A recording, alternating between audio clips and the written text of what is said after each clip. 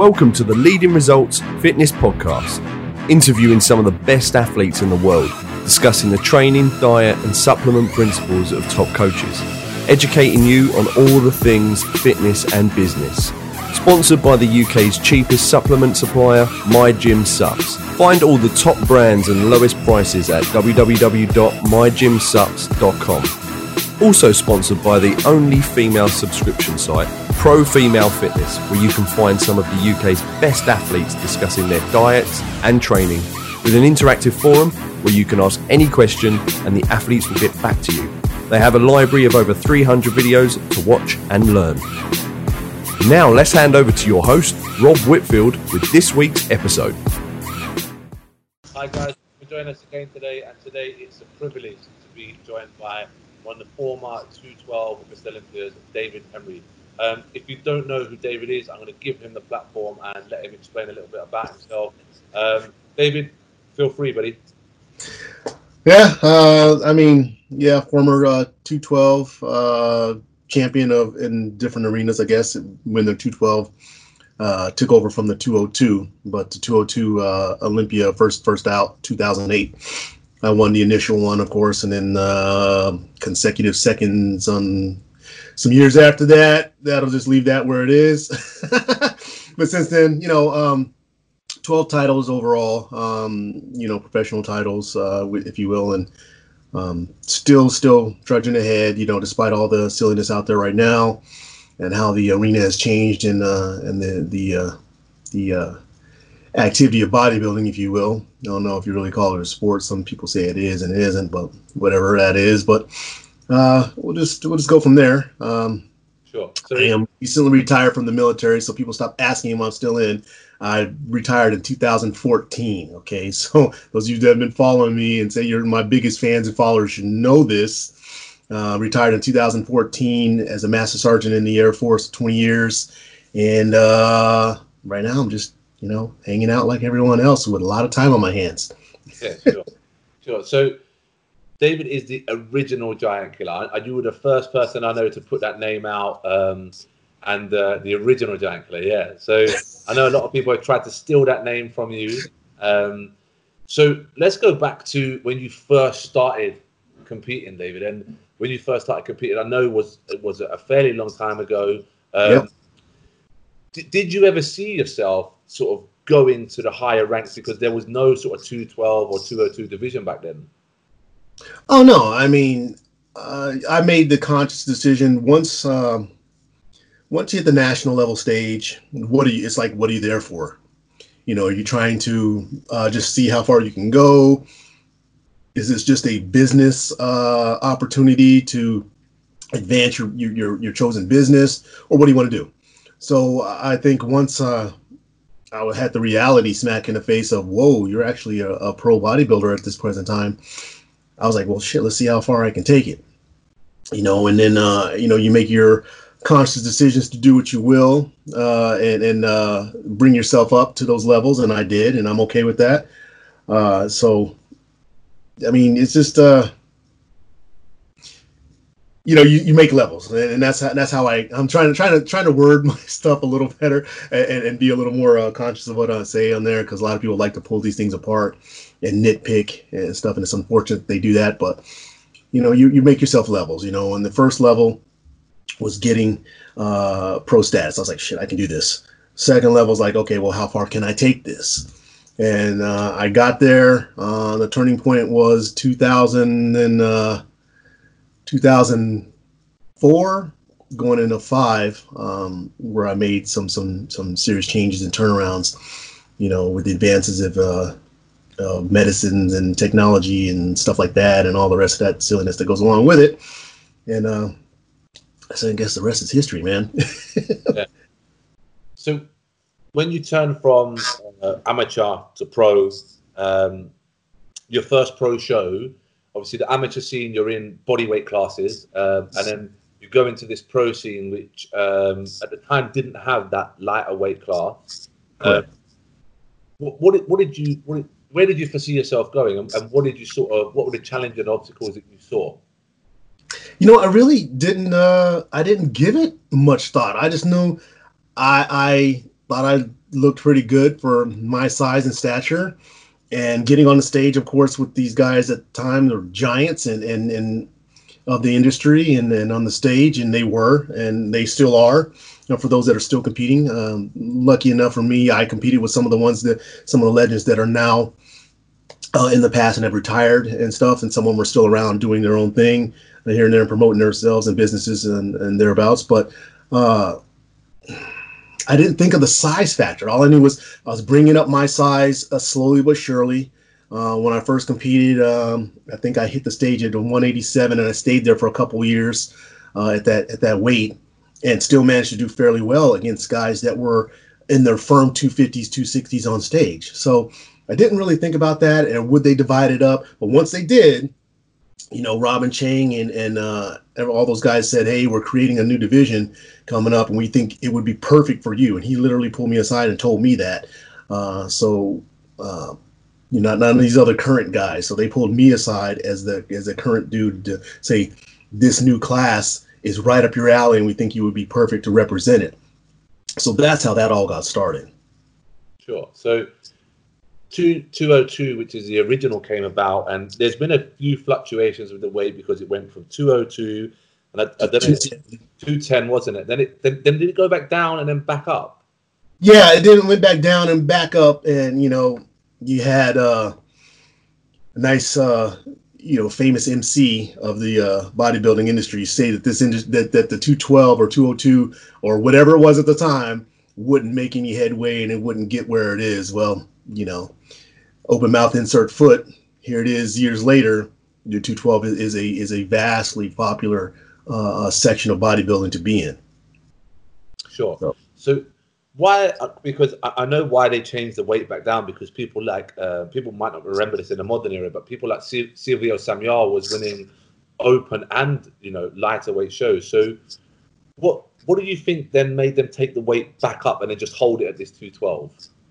I couldn't tell you, man. I didn't speak to the powers that be at all, and I still don't, about any of this stuff and decisions that are happening on why they chose to move that to a nice even 212. I mean, whatever. Somebody probably, they got together collectively and thought, hey, what is a good intermediate weight to put these guys at? And 212 was pretty damn challenging. It's still challenging for a lot of guys to do. So I think people should stay in their lane and stop crossing over and doing whatever just because they can't make it somewhere else. But I'll leave that alone too. So if you're getting too big for certain spots, you find your lane, you stay in it. For me, I like the 212. I don't foresee myself going anywhere in the open for the remaining time that I'm on the stage. I like the 212 division. It is challenging to get physically bigger, but drop your weight wise down to that level is pretty damn hard. So that tests you. It really challenges you. Sure. So someone who was in the original 212, the original 202, who's now competed in the latest 212 Olympia, what have you seen in terms of changes apart from the 10 pounds over that period of time? I've seen the conditioning get vastly better on all those guys, which is fantastic. I love seeing that. To me, it's a conditioning game. It shouldn't be the biggest blob on the stage because, I mean, that's what you look at. And that's what they see first and foremost. But to me, the conditioning is key. It always is and always has been. And when I'm done, it still will be. When I bring all my guys or girls up to these levels, my competitors, my clients, that's the things I'm going to focus on, because that means you're paying attention to your diet. You're paying attention to all those little things that make a big difference on screen went off on where you are for backlight, for where you are when you're on that stage. I mean, you want to be that kind of presence where one's looking at, go, man, is that really on the anatomy chart? Does the back really look like that? That kind of stuff. And for years, that was the kind of back detail and stuff that I brought in, and I'm still going to bring in at 45 years of age. I'm not slowing down. I may not be putting it all, showcased it out on IG like the rest of them doing, but I'm still here. Yeah. Is that a trend as well that you've seen? I know you touched on it there about the Instagram. Is that something that you actually think has an impact on maybe the result or anything like that? What, the conditioning? No, like I know that people obviously like have a big following, and you know there is business most aspect. definitely, man. Are you kidding me? Social media has freaking screwed it up for the rest of bodybuilding. That's how I see it. And a lot of people don't want to see it, but sit back and actually open your eyes and pull your head out of your ass and look and see that the social media presence has a ginormous impact on how these things are being called. Period. Sure. No matter how many titles you've got, no matter what you've done as a premier and pioneer in the industry, it just seems like once you put that IG presence and all the rest of that horse shit up there to the top levels, that they kind of forget that there are people actually better than you that don't have, 1.2 million followers or whatever the hell it may be. You know what I mean? And it doesn't equate to that when it's on stage, unfortunately. Sure. Yeah, sure. So let's have a look at this first Olympia. The first 202 came about. When you were prepping for the show, David, did you what is your mindset when you prep? This is my title. I want to be the first. This is me. This has got me all over it. You know what? I didn't prep like this is me all over it. I prepped for that contest like I knew how. I didn't know any difference. It wasn't a reality smack until I really won it. At 187 pounds, as a matter of fact, on that back wall right here, it's got me when I'm holding that check and the rest of that stuff. So I prepped as I knew how. My coach Scott Stevenson, still been way back then since 2003 on. Friend and confidant and coach all along. So he's been around for the entire ride of this, never jumped ship on anyone. So you play with the concepts of things and how your body responds to stuff. And I prepped the same way.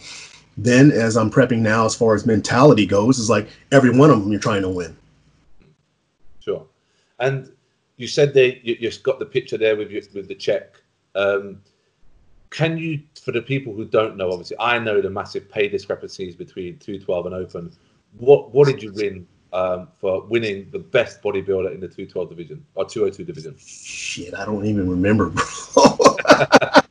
I got all that stuff in my basement, man, and like a lot of other stuff with all my trophies and all the huge checks and things at the time. If I give it a minute, because I know I'm standing there with Bob Chicarella and Dan Solomon, and they were holding my arms up during that time period, and when I won, and I think the check is down there between my legs. I'm not sure, or just the trophy itself. Yeah. But it's a severe discrepancy between the divisions itself, just because I don't know why it is, even though I think the 212 is a more popular decision amongst the people. If you ask them, if you poll them, because it's like for years they always knew that, hey, open class stuff was a given. Whoever was on that stage, this is who they were going to give it to. For the 212, I believe that the same amount of prep goes in, the same amount of dietary restrictions and stuff go in, and sacrifices, if you will, go into that. But the people didn't know what to expect. For years they knew, Flex Lewis is on stage, Dave Henry's on stage, Jose Raymond's on stage, Eduardo Carrera's on stage. So, like, any of those times could have changed hands in any of that period. So they were excited to see that, and they're still excited to see those kinds of things. So, to me, the pay didn't equate to the efforts. They should have, even if it was relatively close, maybe. Hell, man, maybe, I don't know, 20, 30,000 down from the top spot. Jeez, dude, that would have pulled people out of the woodwork who were retired, probably trying to get in the 212 at that point in time, So, I don't know, man. I really can't explain why the discrepancy exists, but it does immensely. So some people will argue that, it's not worth it to put your body through all what we do to get to that. To me, yes, it's great if you can get the money. At the end of it, it's a legacy, it's a title, it's the legend that you're creating, and that's what I'm existing for at this present time. Sure. So let's flip over to open bodybuilding. What do you think of the current crop of open bodybuilders? A lot of people say it was this is obviously what people say. It was the worst for the last few years. What do you think of the standard of current open bodybuilding? I don't know why people say the worst. It's almost like these guys are still trying to live back in the golden era of who should be what. I'm like, unfortunately, sorry. You're not going to uninvent what's been invented. And what's been invented is the styles and type and the body configurations, if you will, of the individuals that are on stage. The legends of yesteryear are long gone and retired. So you gotta either embrace what we currently got or step away from the industry altogether. Okay, so what we got is what you're seeing right now. Whether they agree with it or not, they're bringing the best of the lineup of whatever they have at the present time.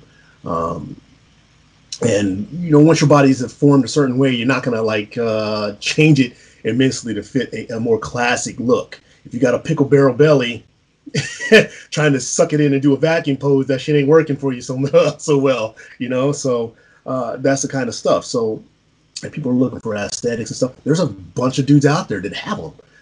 Have that, and you've seen it, and you saw it at the last Olympia. A lot of guys didn't get the call they should have got. Again, probably because of that social media horse shit. But there's a few dudes out there who justifiably should have been in the top spacings because overall aesthetics and look was great. But put those names out there, and it's almost like they start racking and stacking automatically with sight unseen, if you will, on how these guys are coming in.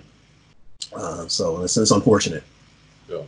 So there also is a massive trend of, obviously we're going to speak about the Olympia and the Open boys. Obviously Brandon Curry, the current Mr. Olympia, goes to Kuwait, stays at Kuwait for a few months, and and there's a lot of people heading over that way. Is that something that you would have ever considered in your bodybuilding journey?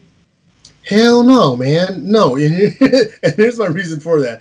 I love my family dearly, man, and I don't think me skipping out of the country for a title is worth all that. It really isn't. So for those that can, and their home life is on par with that, fantastic, good for you. But my wife ain't having that shit, and I personally just don't see that it took that kind of extreme or takes that kind of extreme to get a title. When it becomes that, to me, I'm walking away. I really am. And I've already met each and every one of my goals in this industry that if I walked away right freaking now, I'd be all right. You know what I mean? So right now, I'm just going. I'm having a good time, man. Body's holding up. Internal health is still good. Blood work is good. I'm not broken. All body parts are functioning as they should be. So I'm still ready to rock. Yeah, sure. And you spoke about being 45 and still ready to go. Do you put that down to some of your principles of training? If so, what are your principles of training? Do you put it down to the fact that you just love competing and you're still going to compete until you lose that love? What is it that makes you keep going at 45? It's all in levels, man. And just like a lot of things, some people overdrive the need to be on top right out the gate. So you got people that are, in their 20s that, man, they're looking phenomenal. So at that point, it's like, what do you have after that to improve on? You're already great. Where do you go? Whereas me, if you look at the myself and Dexter, I guess, seeing as he just recently retired, he's retiring this year from the rest of the competition, but he and I have the longest competitive streaks in the IFBB, period. And that's not disputed. That's proven on that. That's a fact of check the records, guys. So we haven't done silly things to our systems. We haven't put ourselves in a whole lot of extreme jeopardy. I don't think with training principles, dietary things, and all that other rest of the stuff that goes along with the pro bodybuilding level. And for me, I just said, you know what, health, wellness, and passing away early is not worth it. To play some of those guys. Then people be amazed what I do and don't do. They automatically assume people are doing X, Y, and Z. They don't know a damn thing. I was like, there's only two people on the freaking planet that know what I do. That's my wife and Scott. So the rest of them, keep guessing. You could suck it. So it's not all out there, and they seem to think that more is better with a lot of things, to include training. And what I'm teaching my clients, when I'm training my clients, what I'm practicing as well, is more is not better. You need to slow down, and in terms of slow down and smell the roses, right? Well, that same thing goes along with training. You need to slow the hell down, pay attention to the contraction and how that muscle's working for you. I tell them, make the weight work for you. Don't be working for the weight. You know what I mean? Make it work in your presence. And man, I'm getting great results following that myself on slowing a lot of things down. Still going fortitude, but I've got a lot more attention to detail in the muscle itself when training, and that's the same principles I pass on to my clientele. Sure, brilliant. So, in terms of, let's rewind now. Before bodybuilding, and before you started competing, who was David Henry in high school? Was he an athlete? Was he somebody who enjoyed sport? Who was David Henry in high school? I didn't know what I was in high school, bro. Really, I was one of those confused teenagers running around. I had identity crisis, because I'm a mixed race individual growing up in San Antonio, Texas. So, the vast amount of people around me were of Hispanic or Latino origin, if you will. And Henry didn't fit into that. So, I didn't know where I really belonged in that. So I did take the sports, as a secondary type thing. So I did run track and field in high school. I was very good at it, and did quite a bit of good things and great things on the field and on the track. So that kind of segued it a little bit into bodybuilding, if you will, because I was always asked, make a muscle, man, and stuff. And I didn't even know what the heck that was all about. I just had the build because I was training hard for running. I was a sprinter, short distance sprinter. Did shot put, discus, 220 low hurdles, 220 dash, 100 meter stuff. So my body was just shaping up, and I was just an active kid. So, I wasn't a jock per se. I wasn't anything, man. I kind of split my time between the headbanger dudes, or we call them the heads, the skaters over here, the jocks. I was kind of like friends with everybody, man. So I didn't really know what I was in high school. I wasn't a bully by any means. I did get picked on because of my stature. I guess my height's 5'5", and it's been that way since I can ever remember. At the time in high school, I think I weighed 135 pounds or so. So it wasn't a big guy. It's just a little nugget, man, running around just trying to make his way in the high school world. I did fight quite a bit. I grew up fighting. The actual fist fighting kind of stuff because of that kind of thing. And I think my mental interior, if you will, is that. So I'm just a big jackass now. So, and I'm not taking shit from anybody of any stature. So that was really it, man. That's Dave Henry in a nutshell. Sure. So what took you then, Dave, to being in high school, then to having a 20-year military career? That's all I knew. The military is all I knew because my dad was in, and he retired right after Desert Storm and stuff. And that's actually around the time I came in the mid 90s. We'll just say that. And that's when I came in. So he had retired. That's all I knew. I had a family to support, so I wasn't going to leave them out as well. I was like, man, I got a crappy paying job. I'm finished with school. What else is there for me? So I was like, man, I'll just go in. And it was like, oh, sounds like a great idea. And it was a shock. But, when you're 20 years old or so, and you come in the Air Force or any branch, and it's a wake up call for a lot of people. For thousands every year, it's a wake up call. For those of us that can stick it out, 95% of my time in was fantastic. No regrets. The other 5% was near my end of my retirement when I kind of sort of didn't give a shit. And, there was a lot of things happening in the military that I didn't agree with. So I didn't choose to stay around to be that one man fighting, uphill for something that was not going to change. So that's when I elected to retire. And then I was like, man, I'm punching out. I've had enough of this. Let somebody who gets paid more than me deal with the shenanigans.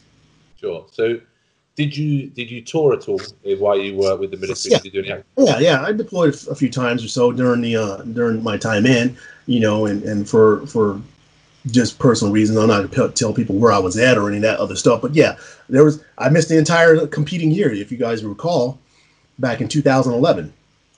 I deployed in March, right Arnold Classic weekend, and I came home Olympia weekend. I literally came home Olympia weekend. My wife had to come and get me. Yeah. She had I let her know, hey, I'm coming home. She's like, oh shit. So boom, came got me. That was then, on that one right there for that year. And then the other year previous to that was another time, and previous to that was right after 9/11. We were second unit called up to get out of country and stuff. So, and I was gone for 7 months on both of those stints. So, it was trying, but I made it work and got it done. So, how does active military duty and competing fit together? They didn't. They really didn't. At the time, man, I was the only IFBB Pro, active duty IFBB Pro. Now, we're not talking reserve. We're not talking about the weekend warrior individuals out there that are pro status right now, and everybody likes to compare me to. No, I wasn't 9 to 5. It was 7 days a week, 24 hours a day if needed to be on call, and that's what we are when you're active duty.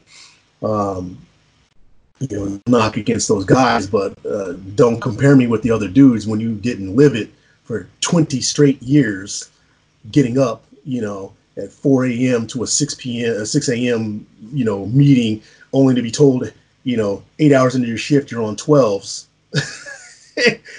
kind of stuff. So there's a difference in that. And I was on the flight line. I wasn't in a desk. I wasn't in behind a desk doing stuff. I was out there on the line, humping bombs, ammunition, loading aircrafts, things like that. So it wasn't a pencil pusher like that I call chair force. I'm like, every branch has the administrative. That actually is the part of the ASVAB that I failed horribly on. So there we go. We'll put it right there. I got like 60s. Everything else got 80s and 90s on that thing, on that stuff. And if you guys don't know what the ASVAB is, it's the aptitude test for all branches of the military when you come in. Anyway, I digress. But the military and pro bodybuilding didn't mix. They really didn't. I had to pave the way for a lot of these guys, if they don't recall, and they may not even give credit to the fact that I was the pioneer getting these guys permissive TDY to go and do what they were doing. I rewrote some regulations and stuff in there that allowed us to get out of country and out of state and whatever to do what we were doing, because they were allowing it for other sports. They were allowing it for like hockey and all. So I'm like, dude, how come we can't get bodybuilding or the fitness stuff put in there as well? So it was a fight, man. A lot of commanders gave me grief on it and stuff, but it was one of those things. As long as you do your job at or above expectations, when it takes time for you to go out of the area to go compete, they really don't have much to stand on, because you're not a scrub. You know what I mean? And again, that's all subjective. Some people thought you were and weren't because you weren't a yes man, and that's definitely not me, which is another reason why I chose to retire, because I said, I'm brown enough, man. I ain't sucking up to anymore. I ain't brown nosing anymore for anybody else. So that's, again, another story. But, they didn't mix. And when I won in 2008, man, it didn't change anything. I mean, it every time somebody saw me on the flight line, they're like, hey, that's Sergeant Henry, he won the Olympia. Everybody's like, yeah, cool. They would just go on because they didn't know what it was, man, So, but nowadays, if you were to tell somebody that and I was still out there on the line, they would be like crazy, like, oh, man, kind of stuff. But now, shit, they got pro cards, dime a dozen, man, and everybody is putting IFBB Pro behind their stuff, and it doesn't really carry the same amplitude as it did then, as now it's kind of, it's all right, great. Sure. So obviously you win the Olympia in 2008. I know a lot of people will think, oh, like when you turn pro, you win the Olympia, like, oh, my life changed. But you say like nothing changed, that you just sort of carried on as normal? You went to work the next day, the next week? When was your then? Yeah, man, I think I won. I won on a Saturday night. I think I was back at work, bro, that Monday morning. I was in uniform, 6 a.m. morning meeting with my coffee in hand, shredded face, and sitting there like every damn body else in uniform. You know what I mean? There was no difference in that other than me telling them, everybody asking, how did you do? You know what I mean? That's incredible. That's absolutely incredible. Yeah. So, yeah. Do you think, obviously this is retrospect, do you think if the 202 and 212 paid better, you potentially leave the military? No, not a chance, man. Not a chance. I've got full military pension and all the stuff that goes along with being retired. I wouldn't trade that for the world. And in a time where people are laid off, furloughed, fired, whatever reasons, I still got my military check coming in every single month. You know what I mean? And that's for the rest of my natural life. So that's one thing I can count on. That's one thing that you do not get if you punch out at 4, 6, whatever time period you're in. And to me, retiring was the only end goal that I thought of anyway. I wasn't thinking of, I'm going to do my college years and get my college credit, money for college and punch out. And I know by and large there's a lot of people doing that. That just was not me. I chose to stay the entire time, and everything's a choice. Everything we do in life is a choice, and this is some of the stuff I preach along with that as well, man. Everything's in choice. And my choice was to stay the duration, take care of my family for the duration, because my health care, their health care, my wife's health care, my daughter's health care, it's all taken care of thanks to the DOD. And so thanks, guys. And that was for my time of sacrifice in. So, and that's where a lot of people don't have that. So I don't care how many times I wanted, I would not have stepped out, because that all is one of those things that, just like money, all these guys spend all their money on cars and stuff, and at the end it's like, what do you have to show for it? My military career is what I have to show for it. Sure. No, that's a great reason to stay, for not just for yourself but for your family as well. That's a great reason. No, that's awesome. So we always finish. We have to be respectful of your time, Dave. We're up to half an hour now, so we always finish just with a couple of questions, and just for a little bit of fun. If you had to pick 3 people to share dinner with, and it's your last dinner, and they're in the fitness industry, who would they be? Damn, leave my family out of that one? Okay, share my last dinner in the fitness industry with, who would that be? One would be Lee Priest. That dude is straight crazy and badass. Love the guy. He speaks what it is. And despite all the transgressions and bridges burned and other stuff that dude has done, he's always been cool as hell to me. We did a photo shoot when he and I took first and second at the 2006 Ironman. Badass individual. Sticks up for what he believes in. Took the heat for what he believes in, and is still doing it to this day. So he'd be number one. On a personal level, man, I would choose my boy Jose Raymond, because he's just so real, cool as shit. Do anything with him. That guy, we toured around the world together. Literally, we've been around the world together more than any other competitor that I know of. Third. Man, I don't have a third, but between Flex Lewis and Jay Cutler, just because I've been to Jay's house when he and I were Team Muscle Tech together. And after he won the Olympia, he actually made me breakfast at his house the next day and shit when we were over doing a photo shoot, which was kind of cool. What other dudes can say that, right? No one else that I know of. And Flex Lewis has always been a stand-up guy, funny as hell. Great family man, and I can respect that at this present point in time. So it'd have to be like one of them would have to just kneecap each other to fight for that third spot. But for those, man, and that's how I would choose it. I mean, I'd want my last dinners to be filled with a lot of laughter, good retrospective conversation, and zero animosity. You know what I mean? Awesome. And then finally, 3 favorite films and why? Gone in 60 Seconds. That's number 1. Love that movie. Love it. I'm a car guy, and Eleanor in that movie was sexy as hell.